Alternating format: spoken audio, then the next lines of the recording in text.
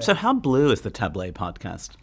As blue as you want like it to be. As blue as you want to be. Yeah. Why, do you have some good material you want to? Absolutely filthy. Frankly, it hasn't been blue enough lately. This is Unorthodox, the universe's leading Jewish podcast.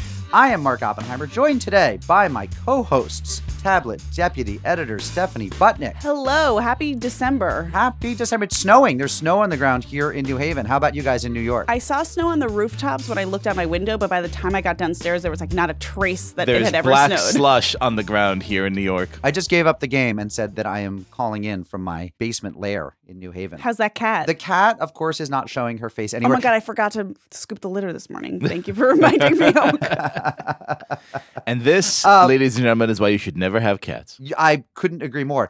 Tablet senior writer Liel Leibowitz also here on the podcast as ever. A dog owner. This week, we bring you a conversation. We bring you many conversations. The first one will be with Simon Doonan and Jonathan Adler. They talk about their relationship and their work, including Simon's new book on the history of drag. Also, a conversation with Steve Schragus, the founder and director of One Day University, which has been a sponsor of the show. But Steve, in addition to having had the wisdom to sponsor our show, has a really, really interesting story of working in educational circles, including the work that he used to do with Donald Trump through the Learning Annex. So it's really a fun history there. Stick around for that. And finally, Stephanie spoke with Molly Yeh, whose new Food Network special, Hanukkah Cooking Challenge, airs this week. So a really, really fun show.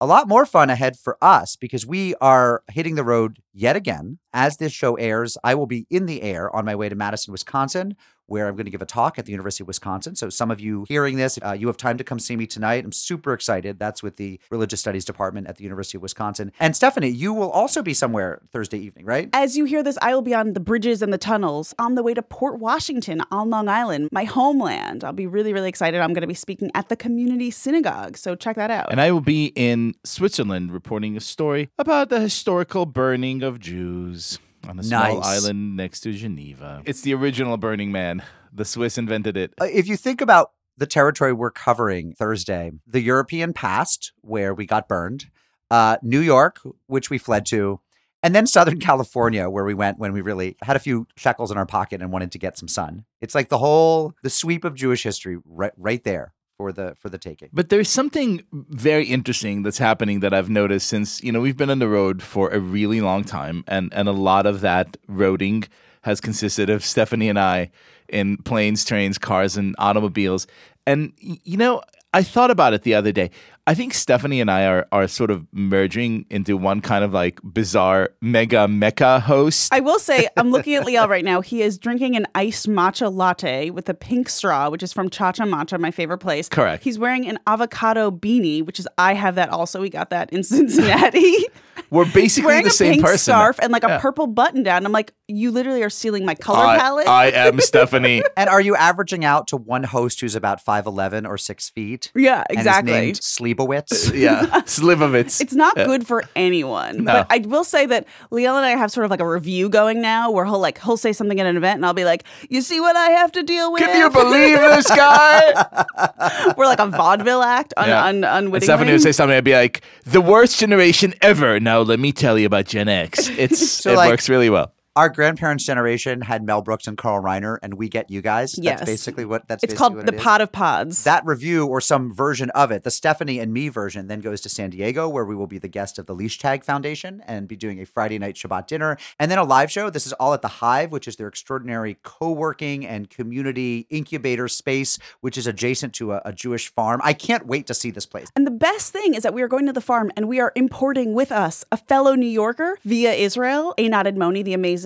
chef behind all the Tayyim falafel stands and Balabusta and the Shuk cookbook. And she is amazing and so funny and so smart. And we're going to talk to her about food and the things that you do on a farm. This is really a step up for this podcast. We've replaced an Israeli who can eat with an Israeli who can actually cook. We're going on up. She'll be playing the part of Liel, only much better, is what we're saying. Absolutely. And then Liel rejoins us in Phoenix, where Monday night we will be doing a live show. We have 3 great guests joining us in Phoenix at the Valley of the Sun JCC. Our first is a double header of 2 rabbis, Rabbi Shmuley Yanklowitz and Rabbi Pinchas Alush. And our Gentile of the Week is former Phoenix Suns coach Paul Westphal. He is in the basketball Baseball Hall of Fame, and he's sort of like a Phoenix icon. So we're really excited to be talking to them. From Switzerland to New York to San Diego to Phoenix, we have you covered. And Liel, you, if I may segue, will be covered in your newly custom-made J-Press shirt. I want to give one final shout out to our partner, J-Press. Friends can still go to jpressonline.com and using the code unorthodox15, get American-made, handcrafted traditional men's clothing, which I wear, and now, which I have gotten Liel into wearing. And are you happy to have made the switch, Liel? I am so happy, and for those of our listeners who will join us in Phoenix, you could behold my Oxford collar, which the lovely gentleman in the store advised that a person of my noble proportions ought to always wear. You're getting collar advice from the haberdashers at J-Press. A little news of the Jews. University of Toronto Student Union apologizes for saying that kosher food is too pro-Israel. This story is a little bit crazy. So basically, as I gather it, the Hillel wanted some kosher food, and the Graduate Student Union, which is like the student government for grad students, basically said they were reluctant to bring such a motion forward to the board of directors since Hillel is pro-Israel and that supporting it by giving them kosher food would go against the will of the membership.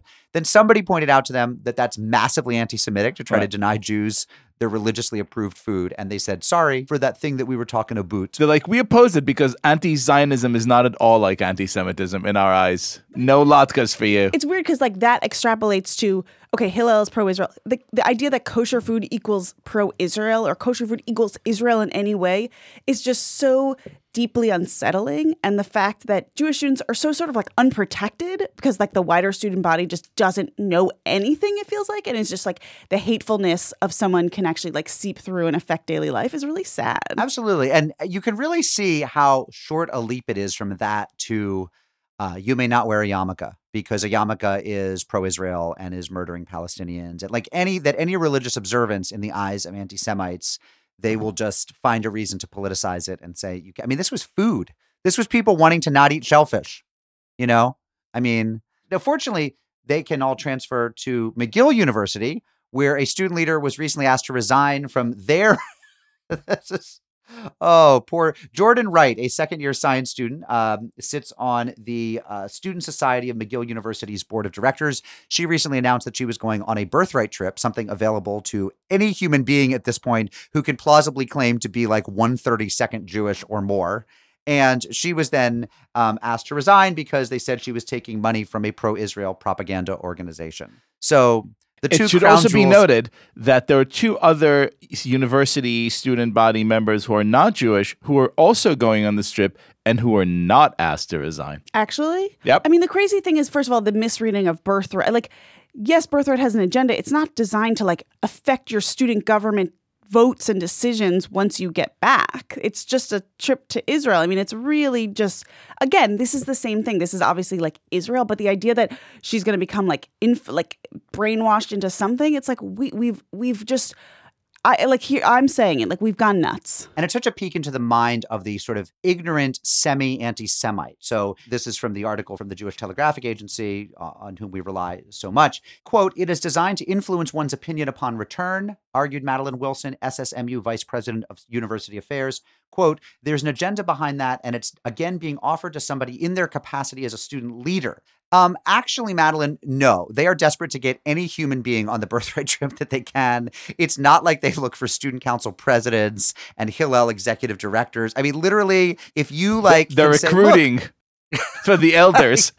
I mean, the birthright trip that I was on was undergrads, grad students, ages 18 to 26. Now the age goes even higher. A bunch of really, really tall, blonde Russians who claimed that they had one Jewish great-grandparent. You know, Liam O'Callaghan O'Flaherty, whose mother's father's sister was Jewish. It was like the idea that they're looking for like the Jewish thought leaders and influencers to get them to Israel so they can come back and be like Manchurian candidate sleeper agents is such a misreading of birthright. I like that we're like, guys, they let anyone, like we're like quibbling with the specifications of the birthright application. I gotta tell you though, I'm digging this new stage. At least they're being honest. Like, you know, a couple years ago, I feel like they still were trying to kind of mask their hatred and it's sort of like, well, no, the thing that we oppose are just the specific policies of the state of Israel. We don't hate Jews. And I was like, you know what? Fuck it. We hate Jews. Right. It just Now it's takes like if it just takes too long. We just don't like you. Basically, another way to say what Liel just said is we're all Belgian now. Liel, do you want to? We have two stories from Belgium this week. You are, of course, our Brussels correspondent. Do you want to take us into the beating heart of Belgium? I am, of course, our Brussels sprout, if you will. And so in Belgium, child rape capital of the world, two fascinating stories. Again, it is the gift that keeps on giving. The first, that charges were dropped against Belgian soccer fans who sang about, what did they sing about? Go team? We like soccer? No, they sang about burning Jews. The decision follows a string of incidents, the JTA reports, in which Belgian authorities were seen to be lax on anti-Semitic hate speech. Some of the songs that they sang, ready for this? My father was in the commandos. My mother was in the SS. Together they burned Jews, because Jews burn the best. I feel like we've heard this song before. This is like beat poetry, right? Din, din, din, din, din. My father was in the commandos. My mother was in the SS. Together they burned Jews, because Jews burn the best. This is so weird. I just why are people obsessed with burning Jews? It just freaks me out. Because they are filthy anti-Semites in this irredeemable shithole of a country. But that is not all. Also in Belgium, a town that is famous, at least in this podcast, for having ridiculously crazy anti-Semitic floats in its parade. And we're not talking like subtle stuff. We're talking like 12-foot long noses, puppets throwing, money in the air. A Belgian town that has sparked outrage for featuring an anti-Semitic float, reports the Jerusalem Post, in its renowned carnival has decided to renounce their UN cultural heritage status after dealing with the accusations that they were anti-Semitic. In other words, the town of Aalst, which had its carnival added to UNESCO's representative list of the intangible cultural heritage of humanity in 2010, which shows you just how low the bar truly is, decided to give up its special status as a United Nations protected cultural site just so it wouldn't have to stop being crazy anti-Semitic. That is commitment, said their representative. We are neither anti-Semitic nor racist. All those people who support this are acting in bad faith. Aalst will always remain the capital of mockery and satire. Yeah, this is depressing. To them, that's humor. Depressing this week? Do we have anything not? Well, we have the Louis C.K. item. You want to take us? You want to take us to Israel, where Speaking Louis of comedy CK and satire, yes. Wow. I thought we could get away with never talking about Louis C.K. on this show, but it turns out we have to because Louis C.K. was in Israel at a comedy club outside Tel Aviv, and he said, and I am quoting him, "I'd rather be in Auschwitz than New York City." Now, not when it was open. Apparently, the audience was laughing and clapping, and the remark was basically about the spotlight that's on him in New York City. I do not understand this joke. It is supremely unfunny to me. He'd rather be in Auschwitz now? yeah. Well, I think what he was saying is New York's really bad for me because he's saying they don't have the tolerant sense of humor that you Israelis have. That's his line. I will say that on the fourth reading of it, I did laugh because I realized the beat comes where he says, I'd rather be in Auschwitz than New York City. Now, not when Auschwitz was actually open. It's just the sort of, he means he'd rather be hanging out in Oswiecim, Poland than New York City. Auschwitz?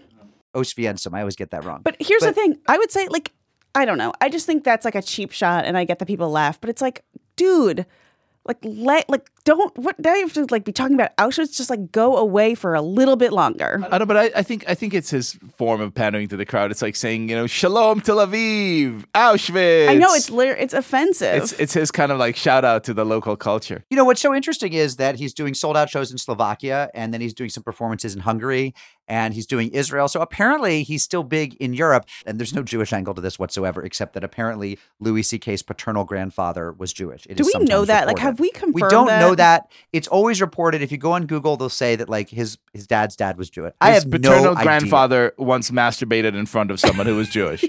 That's what you mean? But you know what? So somebody here's great grandpa will claim to have been at a bar mitzvah with Louis C.K.'s grandpa. If so, yeah, I need proof before I'm gonna believe that. J. Crew, we're crowdsourcing this to you 914-570-4869. But look, Auschwitz wasn't so bad for my people. It's okay. Just here's hang out the thing. there. I've had a very weird journey with Louis C.K., which is I used to not be able to deal with him because everyone thought he was the greatest comic genius ever. And they'd be like, oh, you have to watch the early episodes of his first show. No, actually his like season 4 of his second show. No, the third stand-up special. And I was like, whatever, he's mildly funny, but I actually like my jokes obvious and funny and not sort of like weird and subtle and arty and all that stuff. And so I wasn't into him then. Then it turns out that he's like pervy Pervenheimer. And so obviously I'm not into him now. And I've had a journey of like wishing that he just weren't such a factor in the culture. I have a question. Are the pervy Pervenheimers related at all to the Oppenheimers, like back in the old country? No, they're German Lutherans. I thought they were Jews. one of your grandfather's 7 wives were the Pervenheimers. No? Only one of his 6 wives was Jewish at Aliel. He had 1 Jewish wife, my grandmother, and 5 Gentile wives. So and neither of them was a Pervenheimer. Put that in your J Press Oxford collar and button it, okay? The newest Jewish encyclopedia, let's talk about it. People should have a copy or 7 for Hanukkah. Do we agree? They are great gifts. And the fun thing is that we've been on the road and people are getting like a book for their son, a book for their daughter, a book for their mother-in-law. And it's like actually the perfect gift because because people will learn about Hanukkah in it and that it's actually not the Jewish Christmas and that it's like not that important. But I love the idea of giving a Jewish gift for Hanukkah instead of like the latest Hot Wheels present. And it's really, really fun. It's sparkly and shiny and it makes a great coffee table book. It'll fit in your son-in-law's Christmas stocking as well. Hey, if people want to see us live, we are everywhere. Go to tabletmag.com/unorthodoxlive. We tend to have our book available for sale wherever you will find us. If you want to read along with our show, some people have reached out and said, hey, could you tell us who the authors coming up on the show are? Maybe I'll get their book and, read ahead so the interview means a little more to me. Absolutely. An upcoming episode, for example, will feature Sarah Hurwitz, who is the author of Here All Along, Finding Meaning, Spirituality, and a Deeper Connection to Life in Judaism after finally choosing to look there. Get the book and listen for her on an upcoming episode soon.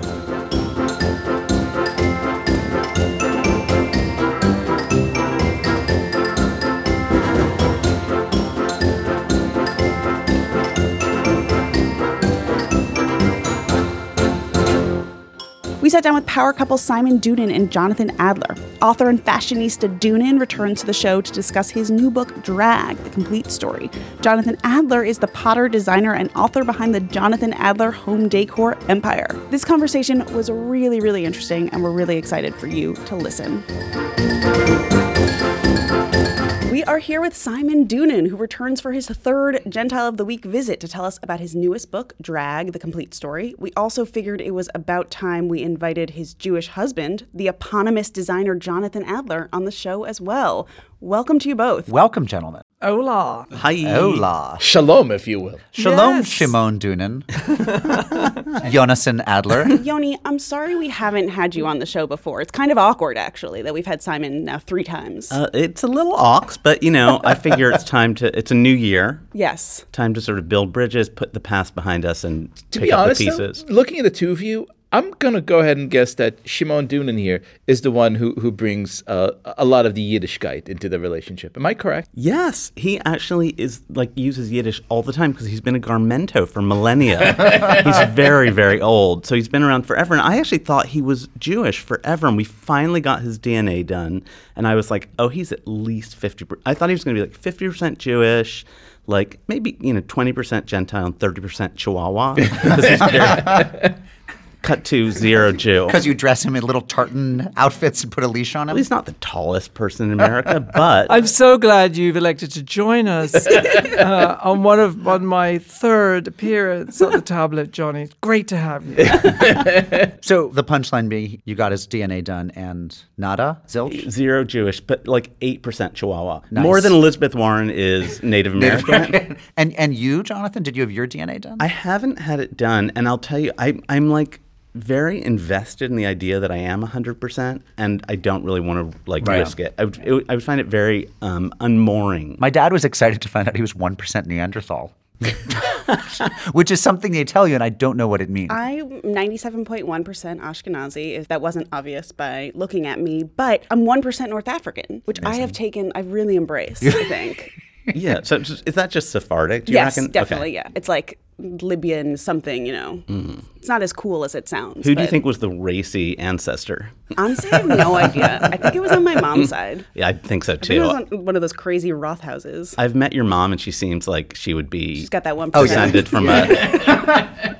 A while back, myheritage.com gave us some free tests, and we were going to do a show in which we did a reveal. But it was so boring. Surprise, surprise. But I was couldn't do it. literally 100% Ashkenazi. Stephanie was Oppenheimer, Leibowitz, and Butnick reveal everything. So before we get to you, Simon, to your new book, I want to give Jonathan, our Jewish guest, some attention. Let's start from the beginning. Let's Boy. talk about your bar mitzvah. Oh man. Because it had a great theme. Well, actually, this is kind of a cruel moment because sorry. No, my bar mitzvah didn't have a great theme. So thank you, Stephanie, for reminding me. And this is an important lesson that everyone can take from this. Year before my bar mitzvah, I went to Maury Strauss's bar mitzvah. Maury was the son of a podiatrist, and they had a pool shaped like a foot.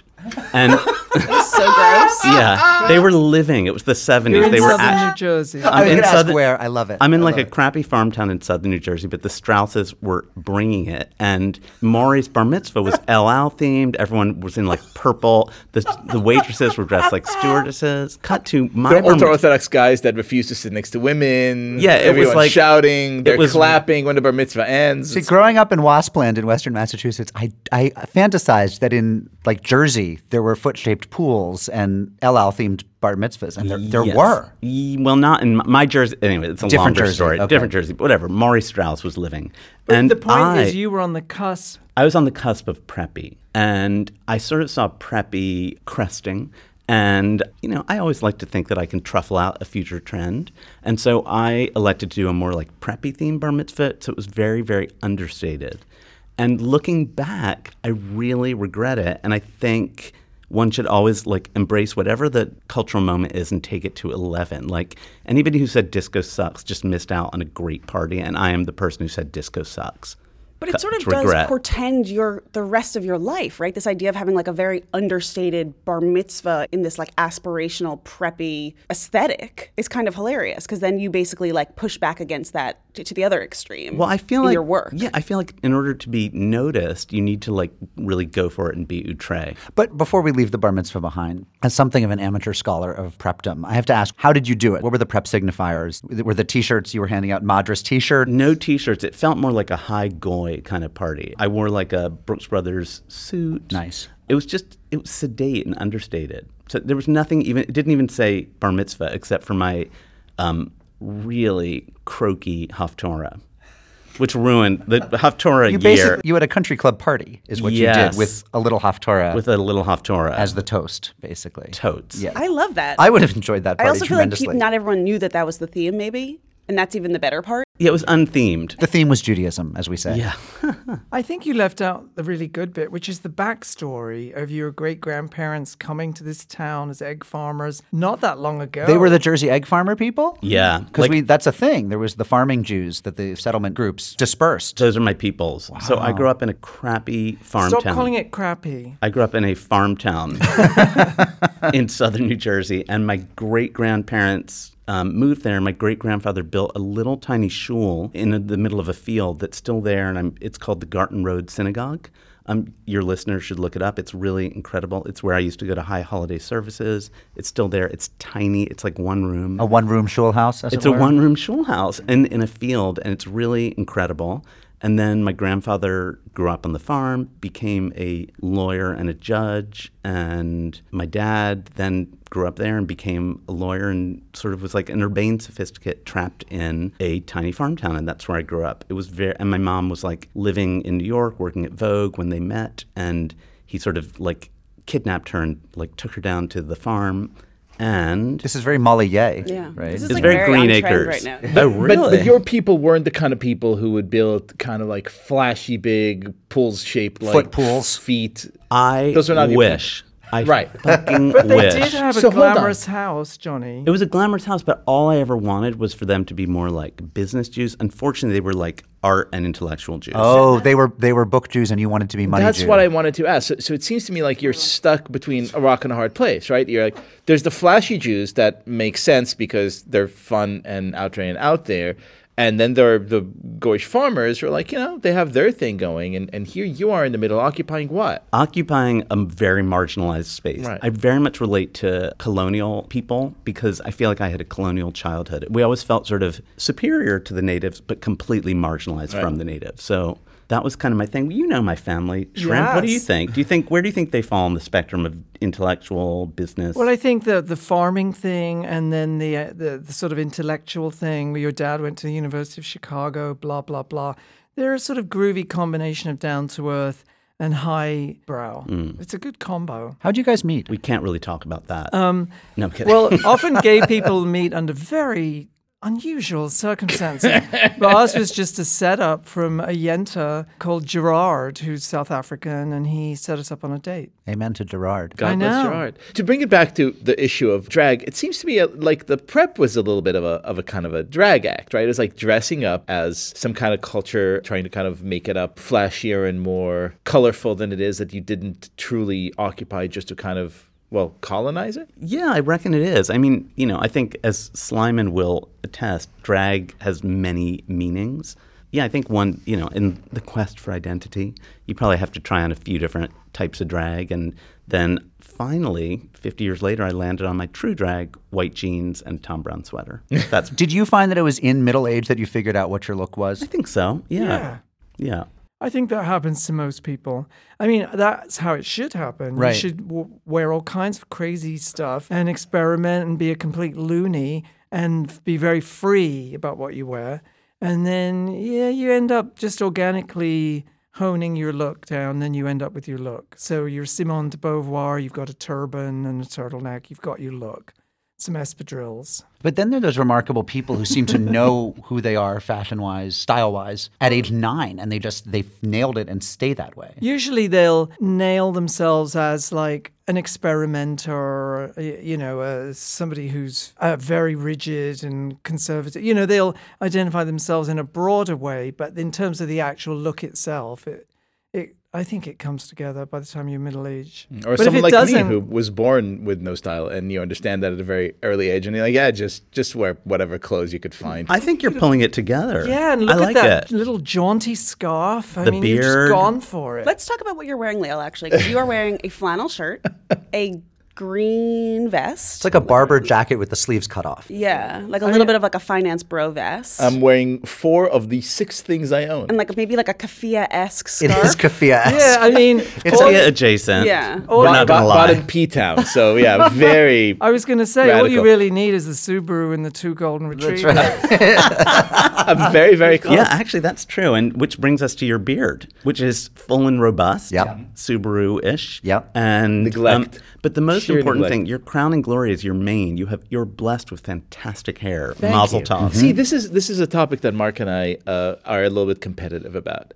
We each have. I we honor take your hair. pride I in honor our- your hair, and you honor mine. And I honor yours. Namaste. Namaste. I honor the divinity in you. so glad we're doing this, You honor guys. the divinity in me. We really need you here in order to have these conversations that we need to have. Because right. without you, we would I never actually have. know who has better hair, and I'll tell you after Is it the Stephanie? show off air. No. Oh no, Stephanie's is magical. Well, and yeah, she's, Thank you, so I'm talking guys. about among the dudes. Well, you I can know tell the us answer. off air later. Off air. Before we get to drag and Slyman, which I like that. Thank you for that. Is that by your the way. Halloween name? That's I mean, October. Schlimon. Slivovitz. So while you're there in chicken farming land, New Jersey, now we understand your mother worked at Vogue, so there was some, right? Is that what you? Yeah, it was very Green Acres. It was very Green Acres. So when did you first begin thinking you wanted to be a designer, and what were the first things that influenced you visually? So I went to this hippy dippy summer camp called Apple Farm in southern New Jersey still. We're still moored in southern New Jersey. What exit are we talking here? And is it Turnpike or Parkway? Well, it's funny you should ask. It's 45 minutes from the nearest highway. Wow. So exit 2, I'm exit 2, but that was like whew, time to like make the journey to exit 2 to start the, to start the next leg of the journey. So I'm like isolated AF. Anyway, go to summer camp, try pottery because the pottery counselor was super hot.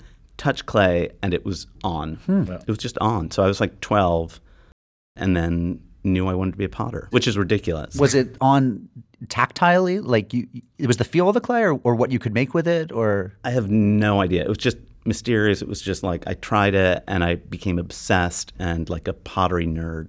throughout my life, and always I kind of have two authentic identities. On the one hand, I am very much like a lesbian Joni Mitchell Birkenstock pot, like you, Liel, you understand. I'm a big lesbian. Northern Joni Israel, Mitchell. kibbutznik, Kibbutznik. vegetarian. Yeah, authentic, like Joni Mitchell's playing, I'm wearing Birkenstocks. And then I'm authentically a Jap. And those are two very challenging identities to integrate. Yeah. That's right? like when I wear clogs. Yeah. It like questions everything about my identity, but challenges it in a good When way. you drop Yeah. a kid off at summer camp, though, you do see the people who, like, down in the city, she's a Jap, but she's driving her daughter up to the country for summer camp. She's taken out the woven things. Yeah. But they don't, it's not true for them. For So you, when it's true. So when does the sensibility start getting together? Well, first of all, I The am Jonathan Adler sensibility. I am gay. So, cut to I'm a pottery nerd, trapped at home in southern New Jersey, and I am spending my entire high school years smoking pot in my studio in the basement of our house, listening to Grace Jones, dreaming of coming to New York.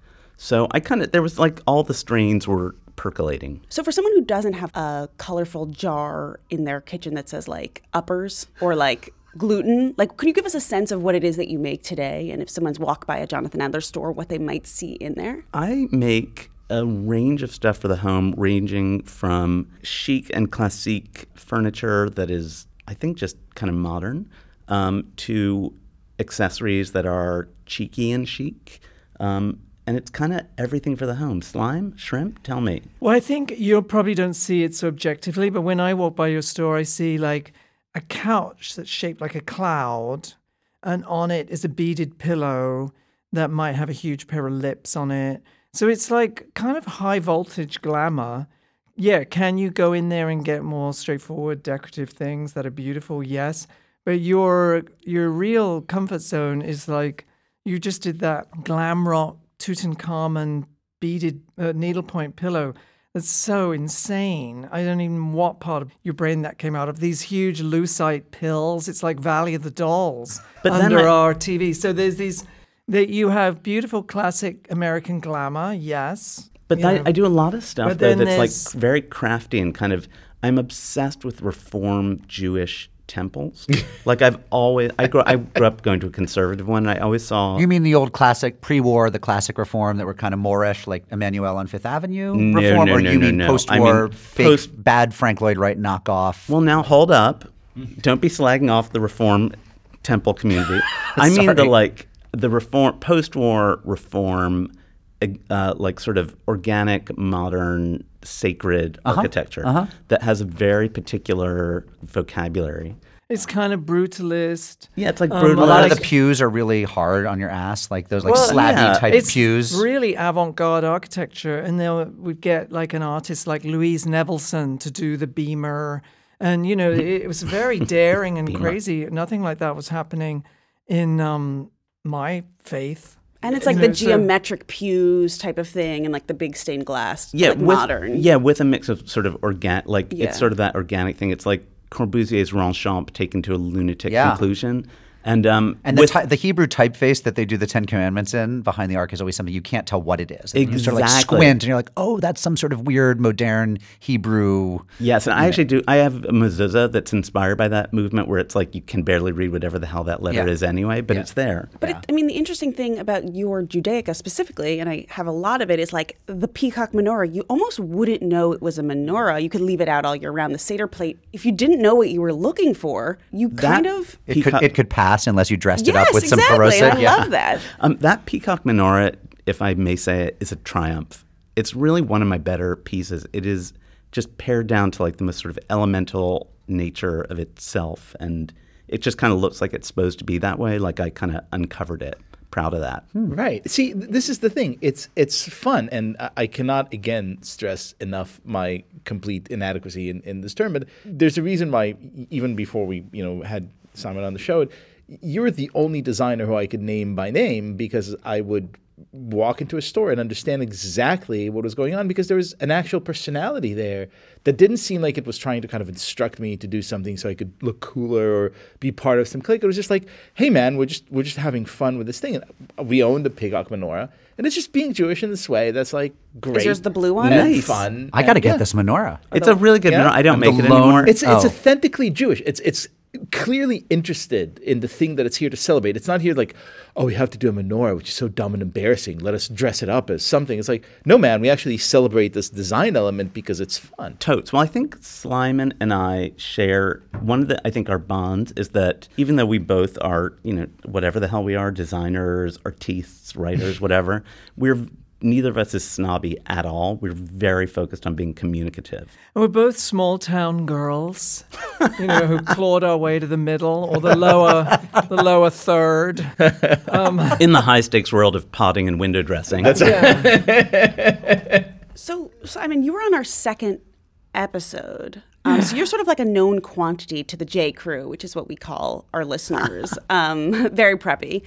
So tell us about Drag: The Complete Story, which is this real comprehensive survey of drag culture from, ancient civilizations to like RuPaul's Drag Race. The publisher, Lawrence King, he's a fabulous guy. He said to me, you should do a history of drag. And this is right after I did my footballer book. Right, all which about you were last soccer on players. for, yeah.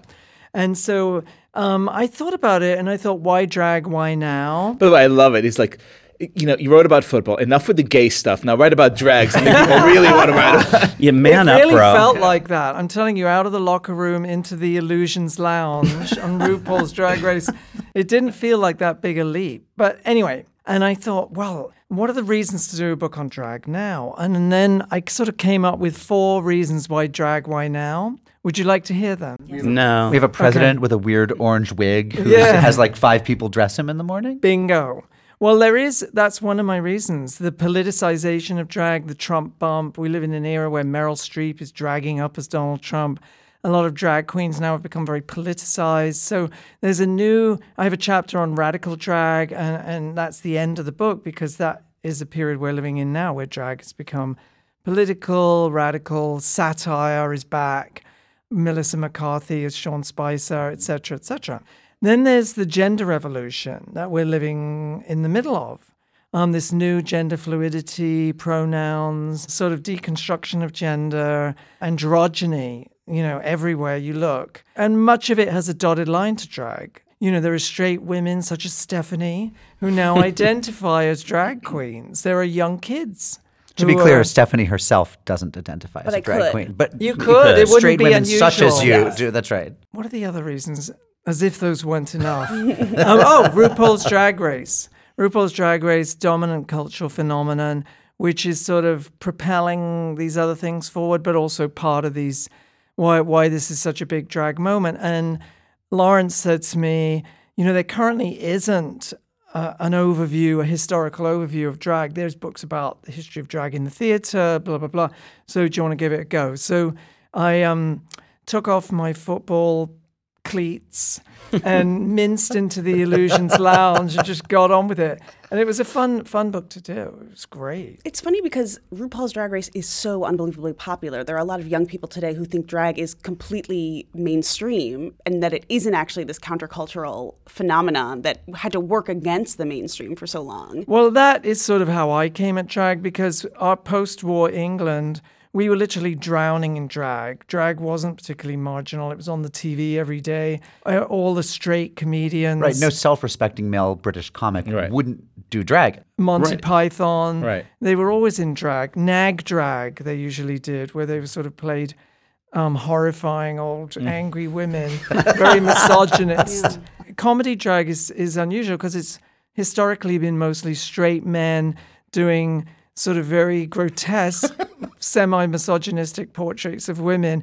And then women got their own back for many millennia. Women impersonating men, satirizing male toxic masculinity. That was a huge thing at the turn of the century with Hetty King and all these drag kings made an absolute fortune. And they were hugely famous and dominated the musical world back at the turn of the century. So it's tit for tat.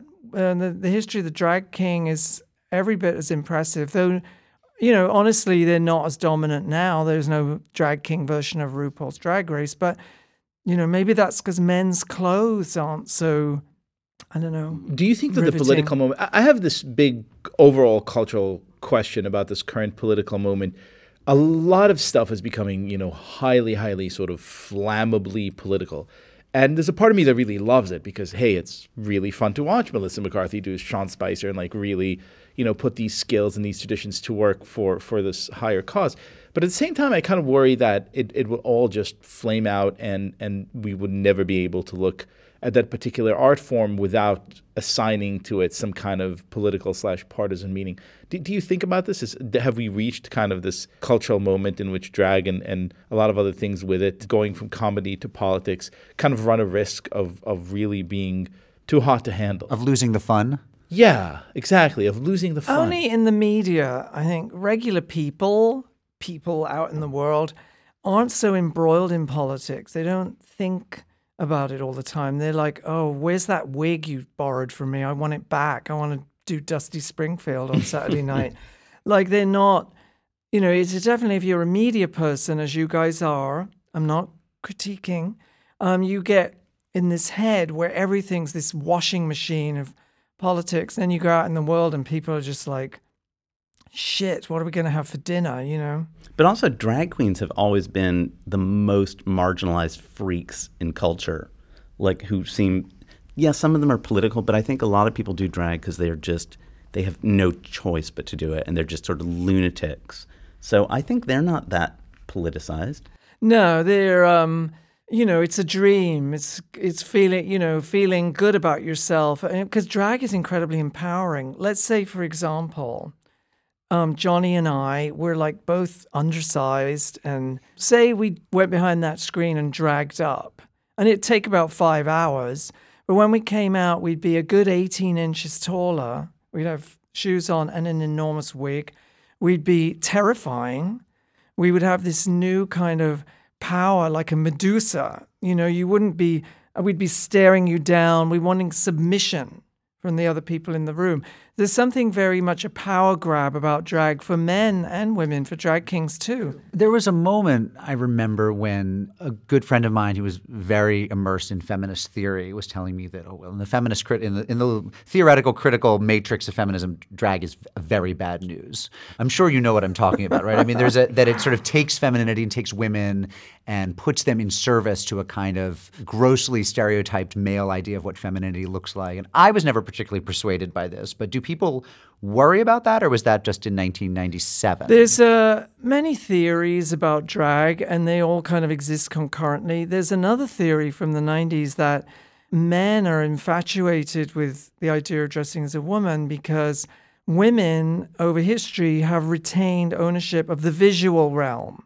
So, for example, you're in a restaurant, Linda Evangelista, Claudia Schiffer walk in, the whole room stops, and they can basically ask for what they want. Everyone will buy them drinks. They don't have to be accountable for anything. They just show up, and they have this unbelievable power over people. That's why the top models of women, they're paid a lot more than men. Porn, same thing. The women make more money. So women have retained power over this visual realm. Now, many women question that. Do we want that kind of power? Blah, blah, blah, blah, blah. But there are these theories that certain types of drag is done for men do it to grab some of that, to be gazed at and to be not accountable for anything, just to be gorgeous and show up and be worshipped. And that's sort of a lot of men who quote unquote cross-dress describe that feeling of, finally I can relax. I put on a frock and I relax because I just have to be there. I'm not accountable for anything, which is, again, sort of misogynist if you look at what's underpinning that. But I think that a lot of men describe the exhilaration of that moment and what's jealous of it, seeing it, that women have that. There's no male Marilyn Monroes or Jean Harlows, or the golden age of Hollywood was about that. Well, there's Gene Hackman that you really look at. Standing over a subway grate. I want to go over. I want to go Gene back. Autry. That's oh lordy. I want to go back for 2 seconds to the political moment. I think about the two of you in your respective fields as kind of the high priests of joy. Whatever it is that you do, it really exudes the sense of just whatever it is, fun and just like real kind of just like enjoyment of life. And we live in this, no matter what you think or where you are politically, we live in this terrible, grim political moment where everyone is hysterical and stressed out and everything is hashtag resistance and cancel culture. How do you personally deal with that? How do you create in this environment? Bro. Shall I go first, or do you want to go? I'm going to kick this one off because it is a minefield. And I try, in my professional life, I try to actually stay quite apolitical because I make stuff, I want to sell stuff. It's a nonpartisan endeavor. And, I try just to make my stuff extremely personal, which is important. But in terms of my own, it's funny when you say, like, I'm a joy person because I'm actually, like most people, the exact opposite of what I appear. Oh, of course. And yeah. Paul Johnson, the historian, wrote this book called Intellectuals about how sort of most intellectuals throughout history have been the exact opposite of what they appear. Like Rousseau, who was all about the innate greatness of humanity, fathered like 85 illegitimate children who he left to die in an orphanage. Or Karl Marx had a slave his entire life. So I think about that all the time because, in as much as I have a persona, it is sort of joyful. But the truth is, Simon calls me Ariana Kafka because I am half Ariana Grande. Like, to sort of come up with creative ideas, one has to be like sort of a buoyant pop princess. But to make them real, you need to torture them into their best selves. And that's where I'm kind of a little more Franz Kafka. Like, I'm kind of more of a brooding, depressive intellectual who takes my Ariana Grande ideas and makes them real with a lot of So hard this work moment and is analysis. gold for you then. It's the best of all possible times. The political part of it? Just the whole kind of mess. I'm like extraordinarily engaged with culture, but in terms of my oeuvre, I try to be personal, insular, and kind of just like follow my path and try to. It's really hard, and there's a lot of mishigas. Like, for instance, I made this. Did Simon teach you that word, by the way? Yeah, he did. Thanks, Shrimp. No, I'll tell you a really stupid story. I make needlepoint pillows. I make gifts. And so we were sitting around in our office one day and somebody said, oh, we need like a $98 price point, like novelty needlepoint pillow. I was like, great, we'll do personality pillows. We'll do like honest lawyer, corporate hippie. Just like my grandfather used to call my grandmother the boss lady. So we did boss lady. And so we did all these pillows that were great. They were a huge hit. And then I came into my office one day and everyone was having these like closed door meetings and they were like, we need to talk about the boss lady situation. And I was like, what? And they said, well, all these pillows, if you're saying corporate hippie, it's an oxymoron. If you say honest banker, it's an oxymoron. And there's an online fatwa against us because of the boss lady pillow, because you're saying that that ladies can't be bosses. And I was like, that is the single stupidest thing I've ever heard in a long time. But here's the interesting bit about it that is germane. So for me, I'm just like, that's ridiculous. Like, thank you, next. But for the kids who work for me, the boss lady gate has gone down in the annals of history as a real moment. And I can see they still parse everything through the lens of boss lady gate, and it's made my colleagues much more timid. So my challenge is now to like continue to make things as ridiculous as a boss lady pillow.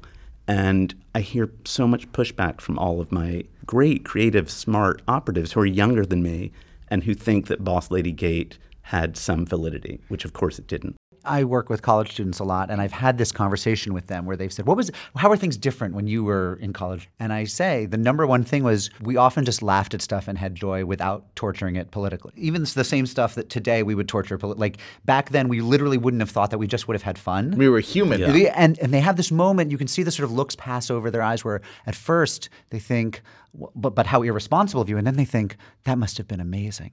You just got to enjoy it, And I think the answer is don't hire anyone under 35. Yeah, that's a good idea. Because I like it. think even these 25-year-olds will grow up. Life will teach them that you have to seize joy where you can. Yeah, it's crazy. You cannot hire anyone under 35 because then how will they be in a creative environment where they will learn? They'll do DIY stuff in their basement until they're ready for a job. Right. My operatives are as good as it gets, and they're fantastic. I love the kids who work for me. They're so creative and great, but they I love cannot you call them operatives. Yeah, It's only you and the CIA who call them that, by the way. Yeah, kind of. That's great. But the truth is they cannot help it. So Boss Lady Gate really is in their bones. And like Lionel Shriver calls it malicious misinterpretation, when people drudge up things like that and maliciously misinterpret them. And I've told my kids that, and I've told them the idea of like, even acknowledging cultural appropriation as a thing is like losing the battle, but they can't help it. They actually think it's a thing. It's not. I mean, I will say that the Boss Lady pillow, I just went to order it. It is out of stock online. Well, because guess what? This The marketplace wins, Well, bitches. this brings it back to drag and your stupid like women's studies major thing is like the people who are parsing these issues through that lens are very small in number. People love a Boss Lady pillow. Women love RuPaul's Drag Race. All the girls' mouths are obsessed with it. They're not troubled by it. They don't find it problematic because they're real people who don't use the word problematic. Amen. Okay, to end us off, give us some Jewish drag artists. Like, who should we be following? We need to make everything Jewish. So, Well, we have to talk about Barbara because, first of all, she's the inspiration to so many drag queens. You know, that guy Jim Bailey used to impersonate her in the 60s. Do you remember him? He did Judy Garland too. Can you tell me why? Oh, and a follow-up question. Can you explain Barbara to me? Because I really don't there's I two don't very get it straight at men on this podcast who just like shit on Barbara all the time. And I'm just like, you don't get it and you don't get how important she was. I'm ready to women, convert. to a lot I truly am. Just to get away Well, from the maybe Barbara. Redeem me. Like, no. I mean, You need- convert to a Barbara lover. I just want to I'm understand. ready to become an Episcopalian to escape Just Barbara to love. not- just to not have to hear about Barbara. I'm going to host a Goyesha podcast. I think like when she was young in the 60s, she was completely unique, very groovy, unusual, blah, blah, blah. You got to give it up for 60s Barbara with that Siamese cat look and the hair. I mean, Jesus Christ. She was come Jolie on. led. And Yeah. she took a lot of crap for being a prominent Jewish girl at that time. Like, she had to deal with an immense amount of stuff. I don't know. I don't think about her very much. I'm not that person with 12,000 Barbara records. I did have a CD of Je m'appelle Barbara once because I just j'adore Je m'appelle Barbara, where she warbles in French.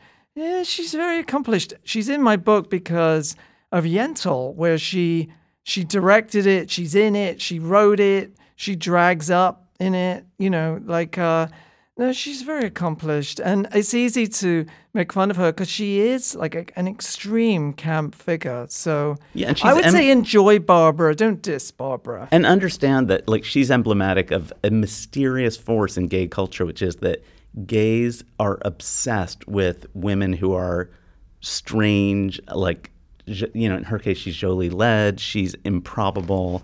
It's sort of a mystical, magical force that you can't even begin to try to understand intellectually.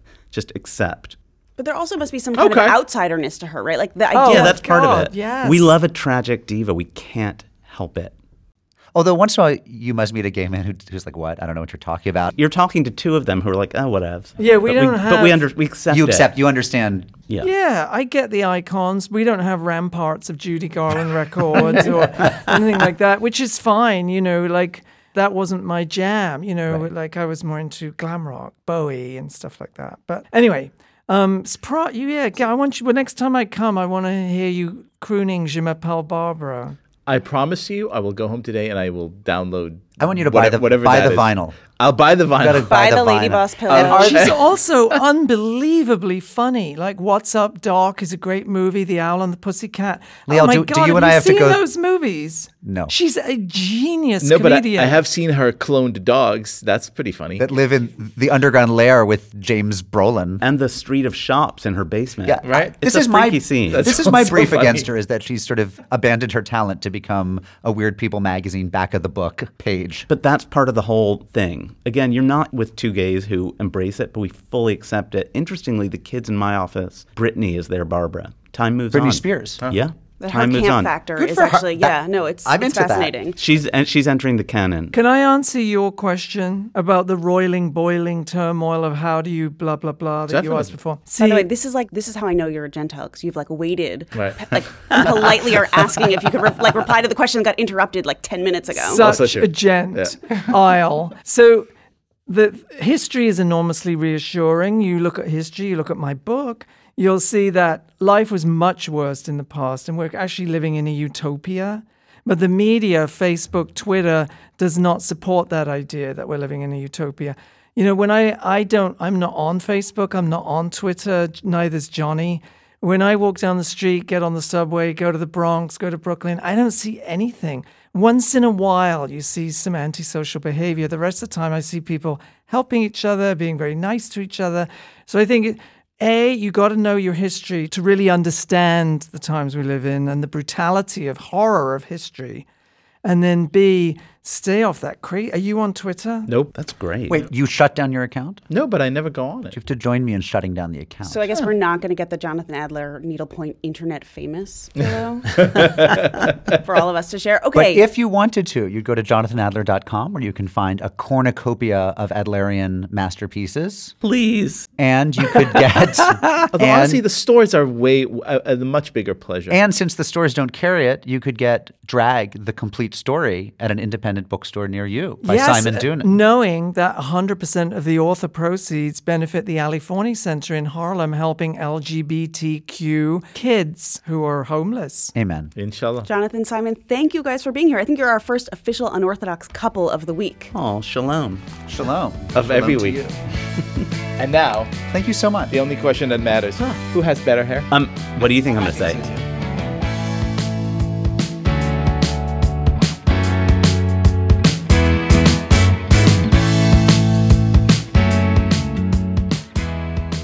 And as to that question that we left hanging about who has better hair, me or Liel, Jonathan did sort of stage whisper an answer after we cut off the mics, but we're not going to tell you. Maybe some of you have opinions.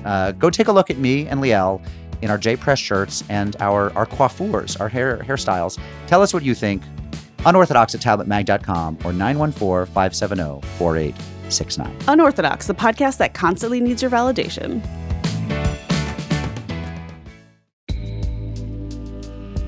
Broadway comes to the 14th Street Y on Tuesday, May 21st. Join us at 7 p.m. for a conversation with cast members from Prayer for the French Republic, the Tony Award-nominated Best Play. Tony nominee Betsy Adom and fellow cast members Frances Benhamou, Ethan Haberfield, and Ari Brand will take part in a lively discussion moderated by the New York Times' Mark Tracy. They'll talk about the play's themes of Jewish identity, French culture, and Zionism in times of rising anti-Semitism. This event is part of 14Y's spring season of Jewish culture. As a Jewish community center, 14Y offers a variety of opportunities for people to discover, explore, and connect with Jewish life. Visit 14streety.org to learn more and purchase tickets to Broadway at 14Y.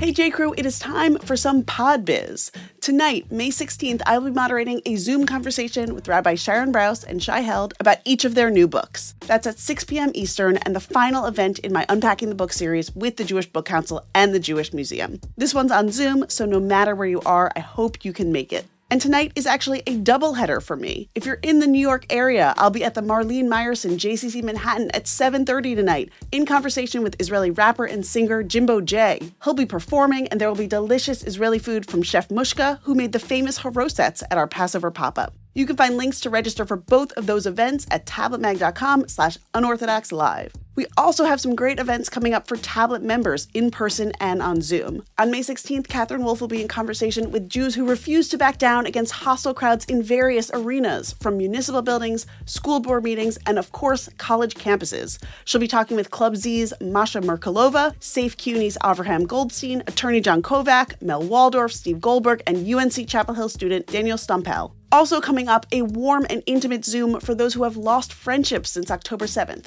That's on May 21st and will be a great chance to connect and meet new people. And on May 30th, an in-person Tablet meetup in Washington, D.C., hosted by Tablet's executive editor Wayne Hoffman and Catherine Wolf. That'll be at Char Bar at 6 p.m. You can become a Tablet member at tabletm.ag/UO member and get more information about all of these events. Okay, back to the show.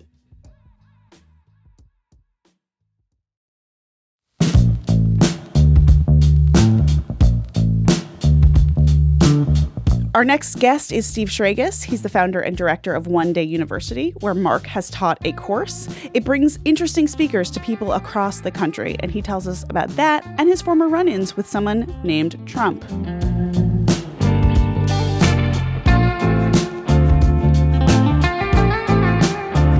Stephen Schragus. Genuinely has had such an interesting career that I really did want to talk to him and hear something about his professional journey, which includes one Donald Trump over the years and also includes Spy Magazine and just a really, really interesting journey. So, Stephen, welcome. Thank you. Absolutely. So before we go any further, tell our listeners quickly, if they don't know what One Day University is, what is it? We put on events. We identify the professor or professors at each of about 100 different schools that students say, this is a great professor. They could be a history professor, a science professor. Whatever that person who's so popular teaches, we contact that individual and ask them to do a 1-hour lecture for a somewhat older audience on that subject. So it's a chance for older people who are out of college to go back to college for a day. We say you're going back to college for a day, but there's no homework or exams. Okay, so you put on these events all over the country. I've participated in some, and leaving me aside, it's the single best lecture that you've promoted to these audiences. It's very hard to say that because you're saying who's your favorite child of all your children. There's one in particular called Hamilton versus Jefferson by Professor Louis Mazer, who's a history professor at Rutgers, who explains the thinking of both of them and how different they were, but how together they pretty much created what America is. He is just a brilliant speaker and professor. And in fact, PBS recently recorded, it's going to be a PBS special. What if I said pick 3? Give me quickly 2 more. 2 more awesome ones. Catherine Sanderson from Amherst teaches a class called The Science of Happiness, which is just fascinating, scientifically looking at what does make people happy and what doesn't, and how it's the same in almost every country. Just a brilliant lecture, and she's wildly popular at Amherst. These professors, you haven't heard of them off their campus, but on campus they are rock stars. Walking around with them is like walking around with Mick Jagger. Right. The last one, I would probably say Catherine Winterer from Stanford has a class, a new class now called What Historians Don't Know. Stonehenge is one of them. Yeah. But there's 8 or 9 more. We just don't know what happened. Just things we haven't been able to solve. And all the different theories and how we get to them, like what did George Washington actually sound like? Things like that. Right. But you can do research into this. Right. You just can't be sure. And I never heard anything like that before. Oh, that sounds cool. And it was fun. You are sort of someone who professionalizes the amateur impulse, right? I mean, if you go back to, I would argue this even applies to your work. You were one of the investors in Spy Magazine, the satirical magazine in the 80s, where Graydon Carter, who went on to edit Vanity Fair, had one of his early jobs, Kurt Anderson, the novelist and now public radio host. And that was taking a sort of highbrow art, satirical or comedic sensibility and putting it in this magazine that was selling on, newsstands everywhere. Then you went to the Learning Annex, where you ended up one of the top executives, right? And that was also, well, I mean, in some ways, before you could go on YouTube and learn how to cut hair, like the Learning Annex was basically how you got an amateur education if you couldn't enroll in school, right? Absolutely. I see. Okay. So what was the Learning Annex? It was a group that created lectures with this theory. What better way to learn than from an actual practitioner? You want to open a coffee shop, learn from someone who's opened 5 coffee shops. If Learning Annex were around today, how do you start a podcast? Find people who've started podcasts and let them teach you. So there was no internet then. Right. We'd bring together these people who wanted to learn, not a whole course, not a degree, but a 3 or 4 hour seminar. And you bring people who are practitioners and like the idea of being a teacher. So you'd find a coffee shop owner and say, hey, do you want to give a class in coffee shop owning? Yeah. You'd find a hall for them to lecture in, and then you'd sell the course through these catalogs. They always say yes. They always say. Right. Did you pay them? They got a percentage of the income. The real movers and shakers got a guaranteed payment. We offered Donald Trump a $500 guaranteed payment, thinking that was a big deal. Did he say yes? He immediately said yes. And this was the very first time. Right. He said, you don't have to pay me anything, but I want a certain amount of guaranteed promotion. Huh. No one had ever said that to me in years. I'm not a fan of Donald Trump, and I don't like to talk about the affiliation that much. But I will say I never saw promotion at that level until I met him. Give us a taste here. So you're working for the Learning Annex. This is the mid-aughts, 2004, 2005. You decide you want to do a course or another course in real estate investing. He's a big name in it already. Did you approach him? Did he approach you? No, we approached him. We had a course called How to Make Money in Real Estate. Generally, you would hire developers. There are a lot of them. And it was getting more. It was always a popular course, but it was really getting popular So we approached this developer named Donald Trump. This was a little before The Apprentice. Right. That came out while he was doing this. He was known. This Author, in this air was the quotes. big leagues. Right. But this was not what it later became. Right. It wasn't The Apprentice, right? And he wasn't that hard to get to. And he said, yes, but I want to make sure if we do it big. No one had ever said that before. And so did he work with your marketing people and tell them, here's how to do it? Or did he just say, do it right? No, he we had a magazine, and he wanted to be in the cover 3 times. He wanted certain promotion, a banner at the Lincoln Tunnel. He was basically saying, I don't need money. I want Publicity. to be exposed. Yeah. And he was. We had no idea how big it could be. I mean, I will tell you, at that time, a large class was maybe 50 people, but we were thinking big. We could get 500 people for Mr. Trump, but we didn't. We got 31,000 people. For one class or over Yes. a series of No, for a 3-hour presentation, ended up at the Javits Center. 31,000 people? What were they each paying? 69, 89, something like that.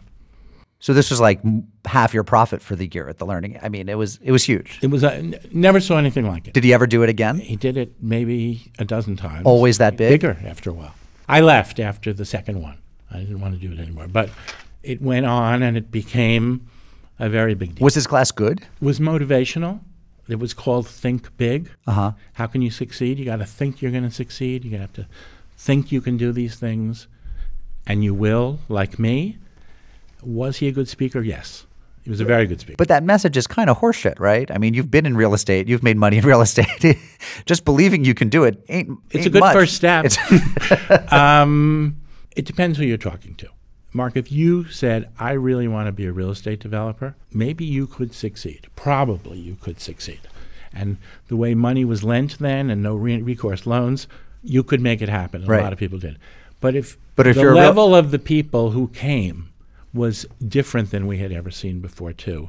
Without going into too many details, these were not people who were going to become rich in real estate. These were real schlemiels. These people, you felt bad taking their $69 because they couldn't really afford it. Is that part of why you left? Yes. So what'd you do after that? I started One Day University. I left Learning Annex in 2005, and then I had the idea for One Day University while I was at Learning Annex, and then I left to start it in 2006. So you've been doing this now for almost 14 years Mm-hmm. at One Day University. You've worked with hundreds of professors.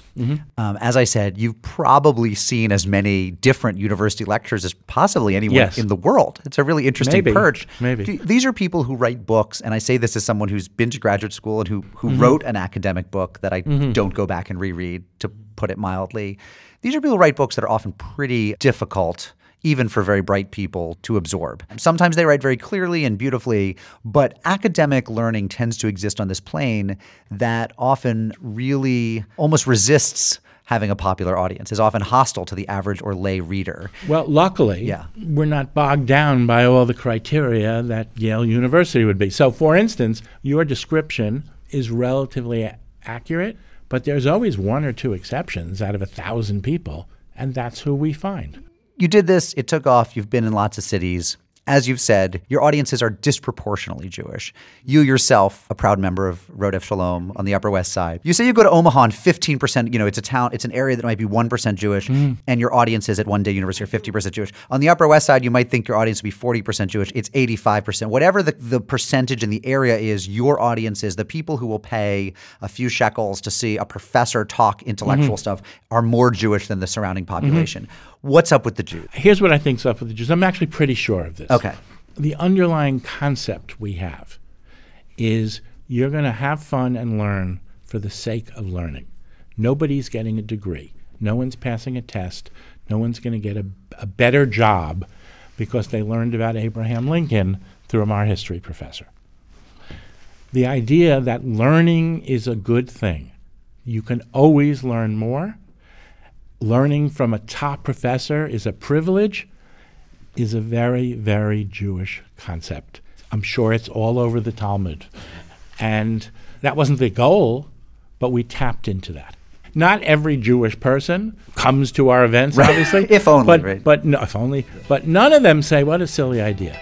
None of them would say, why would anyone want to do that? Amen. Selah. Stephen Tragus, thank you for being our Jew of the Week.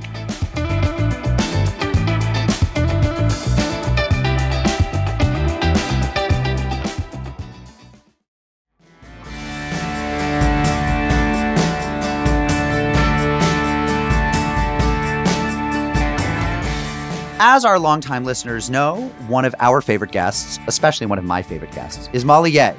She's been on the show numerous times. She is our TV star in residence, and she sat down with Stephanie to talk about her new Food Network special.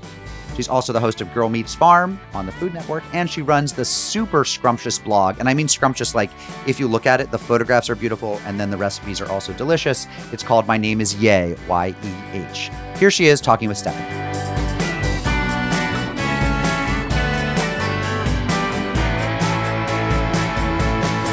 I am excited to be on the phone with Molly Yeh. She is a cookbook author, Food Network star, and most importantly, friend of the pod. She's going to tell us all about her upcoming Food Network special, The Ultimate Hanukkah Challenge. Hi, Molly. Hi, Stephanie. How's it going? I'm good. How are you? I'm so good. I am working my way through unorthodox. Okay, so I have to tell you, the only bad thing about having a baby is that I am now 3 months behind on my unorthodox episode. So I just finished up Adina Sussman's episode. I'm still working out this whole backing into a parking spot thing. I'm sure you've settled it by now, but that's where I'm at. I feel like I'm in a time machine though, because now I'm jumping ahead to a new episode. To be honest, it says be fruitful and multiply, but also still listen to unorthodox. So I just want to make sure you're following all your commandments. Okay, I didn't get that part. The beginning part is the more famous one, but that's the fine print. But I'm very happy to hear that everything is going so well with you and little Bernie. She is wearing her unorthodox onesie today with a juicy tracksuit over it. FYI, I'll send you pictures. I feel like she is really living her best life, and I'm really happy to hear that. She's really squishy. So you have an exciting special coming up on the Food Network. Can you tell us about it? I'm so excited about it. It's the Ultimate Hanukkah Challenge, and I feel like I've had this on my mind for so long now, and I can't believe it's actually happening. It's a cooking challenge, and it's all about Hanukkah. And I don't know, when I was getting ready for it, I just had this moment where I started to tear up. And the producers, Ben and Josh, they're also the producers of Girl Meets Farm, and they remind me of every boy that I went to summer camp with. So I just feel like we all got kind of emotional about this. We were just so excited. We were kind of score one for the Jews. And I had this moment sitting in hair and makeup getting ready where I had Sufganiyot nail decals and dreidel nail decals, and there were these Star of David hairpins, gold sparkly hairpins in my hair. And I was reading through the final script, and I just couldn't believe that it was happening, because there are so many Christmas shows and Christmas specials and Santa's Cooking Challenge and Ultimate Holiday Baking Championship, which is all sorts of Christmas sweets. And this is the first time I think that a Hanukkah show has been on the Food Network. So I'm just really excited and also emotional about it. No, that's amazing. We're so happy that you are part of bringing that about. Will you tell us what the concept of the show is? What is everyone cooking? Is it latkes? What are we going to watch? Okay, I have to be careful and not give away any spoilers, but there's a latke round, there is a brisket round, and then there's a sufganiyot round. And the 4 contestants were all incredible. They were all so different in their backgrounds, both as cooks, in their backgrounds, in their relationship to Jewish cuisine and Judaism. And they were all such characters. It was so cool to see them cook. And, there was one cook who was a home cook, who was, I feel like, a Bubby's boy from New York. And there was a trained chef from a really famous restaurant in LA who was not Jewish. There's a woman from Washington, D.C. who converted to Judaism, also a trained chef. And then there was a woman from LA who has competed on a lot of these shows before. And so they all had completely different perspectives on the cuisine, and it sparked a lot of debate between the other judges and me. So the other judges are Duff Goldman and then Sharon Hackman, and I got to host and judge. And at one point somebody made this dish it was in the brisket round, and it was ketchup and brown sugar. Do you know that style of brisket, what I'm talking about? I am not familiar, but I'm really? Intrigued. Okay, I feel like it brought back so many memories for me because it was this nostalgic kind of flavor. It's just so, I don't know.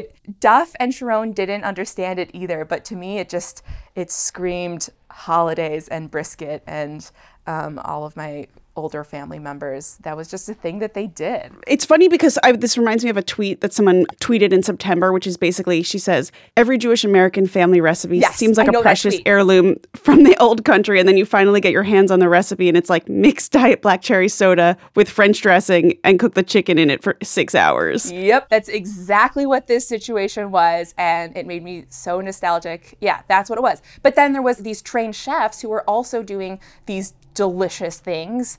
And so, comparing these different dishes, which wins? Nostalgia or chefiness or looks or, what? There were so many different things to consider when judging the dishes. This sounds stressful. Was this like something that was emotionally taxing for you? Because this is like the Jewish Olympics, right? It's latkes, brisket, and sufganiyot. You've got a lot, like the Jewish future is on your shoulders. I can only imagine the bragging rights for whoever won. I can't even go there because I can't, run the risk of blurting out who won. But there was a huge plot twist. There was a miracle. Yeah, even the judge, like, we didn't foresee this happening. There were actually, I would say there were 2 huge plot twists. And there was a moment where we were all called into the control room and it was pretty heated and I got really nervous and I was sweating bullets. They had to keep powdering my face. So I would say it's not like a typical cooking challenge. Things happened that we did not foresee happening multiple times. So I think it's going to be really exciting. So as our listeners watch this show, how can they get out of their own, same latke recipe, same jelly donut? Like, what can they be making to sort of spice things up this Hanukkah? Well, I think that latkes and sufganiyot are 2 really awesome sort of baseline recipes that can be easily jazzed up. So I feel like every year I want to make a different kind of latke and different kind of sufganiyot because obviously by the 8th night, we're just sick of the classic sour cream and applesauce. So, anything goes well with crispy, salty fried potatoes, even sweet things. I'll do a scoop of ice cream on my latkes as a sort of nod to the whole Wendy's French fry in the frosty thing.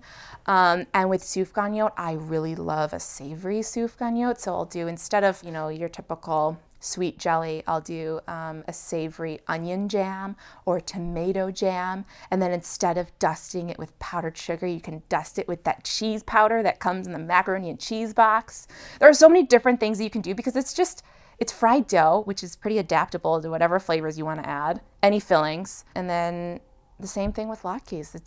It's a great sort of base for whatever you want to add. This sounds amazing. We are like just past Thanksgiving, but I'm already ready for Hanukkah. And I'm really excited to get to chat with you, Molly. Thanks, Stephanie. Unorthodox listeners can watch the Ultimate Hanukkah Challenge when it premieres Saturday, December 21st at 9/8 Central on the Food Network. Happy Hanukkah. Thank you so much.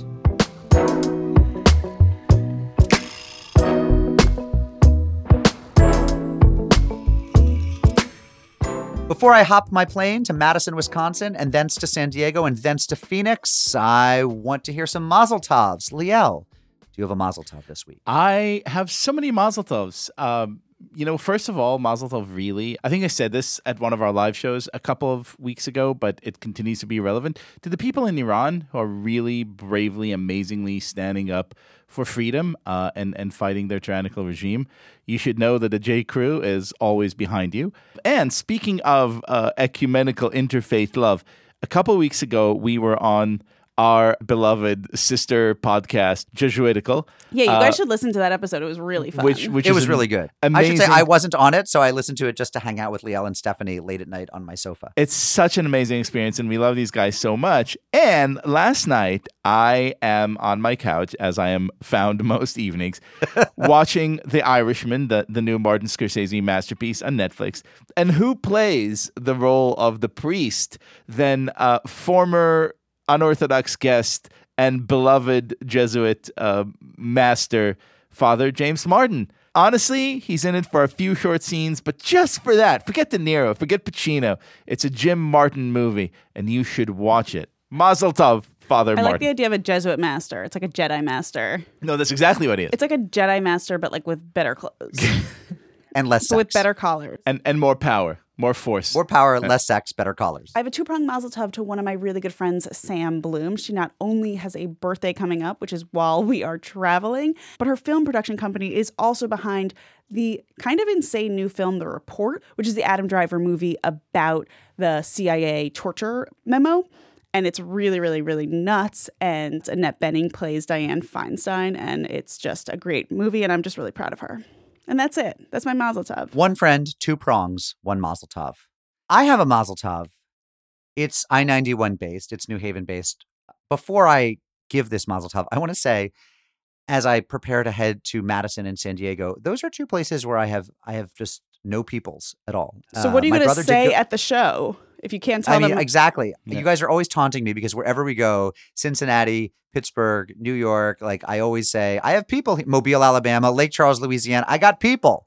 And I have no people my friends, the Koploviches but I haven't seen Mark in 20 years. I live in Madison. But besides that, I have no people in Madison. And I literally have 0 people in San Diego. What about Phoenix? I feel like you might have people in Phoenix. Phoenix, I have Jordy Oland. Loomis Chafee, class of 91, now one of Phoenix's leading obstetricians. I think he's coming to the show. His parents once came to see us at the JCC in New York. So Phoenix, I've got. But San Diego, for a major American city and a super desirable one at that, I don't think I have a soul in San Diego County. Maybe I'm forgetting somebody, but if you know me and you live in San Diego and you've been surreptitiously listening to the show, getting a little dose of Oppie now and again, but staying under the radar screen, not writing in, not calling the listener line, please show up at the Hive. Please show Mark yourself. some love. Also, if you're like a long lost relative that Mark might not know about, definitely also show up. Like if you were one of my grandfather's 5 wives whom I didn't know or related to them, please. So I just want to say that San Diego, beautiful place. I've been there before, beautiful place, but I have nobody. And so I need some friends to show up there. Now, for my mazel tov, the New Haven, I'm just going to read this. This is an item from newhavenindependent.org, my friend Paul Bass's great hyperlocal independent nonprofit news source. Headline, Chocolate Milk Back in School for Now.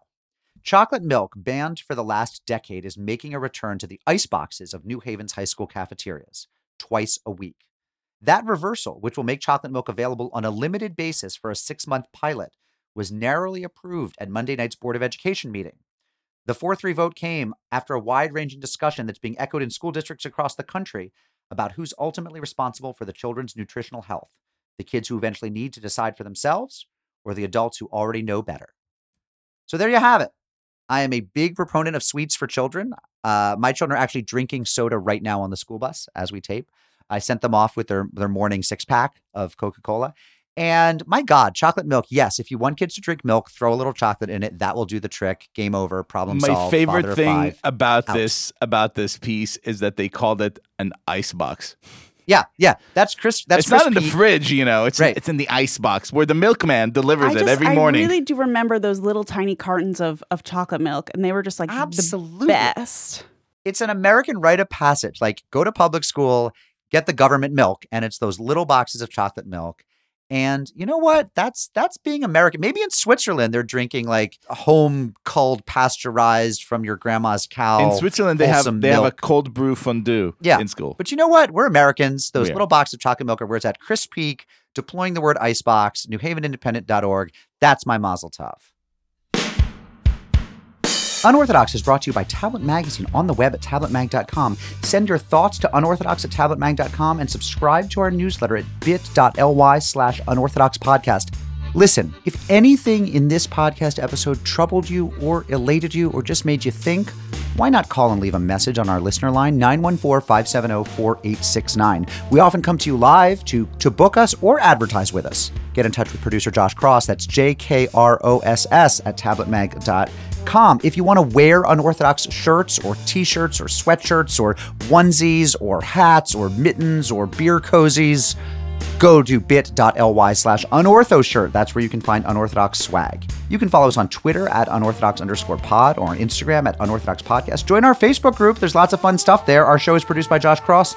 Our associate producers are Sarah Fredman-Ader and Ilana Levinson. So good to have Ilana on board. Our artwork is by Esther Werdiger. Our social media mashgiach is Elazar Abrams.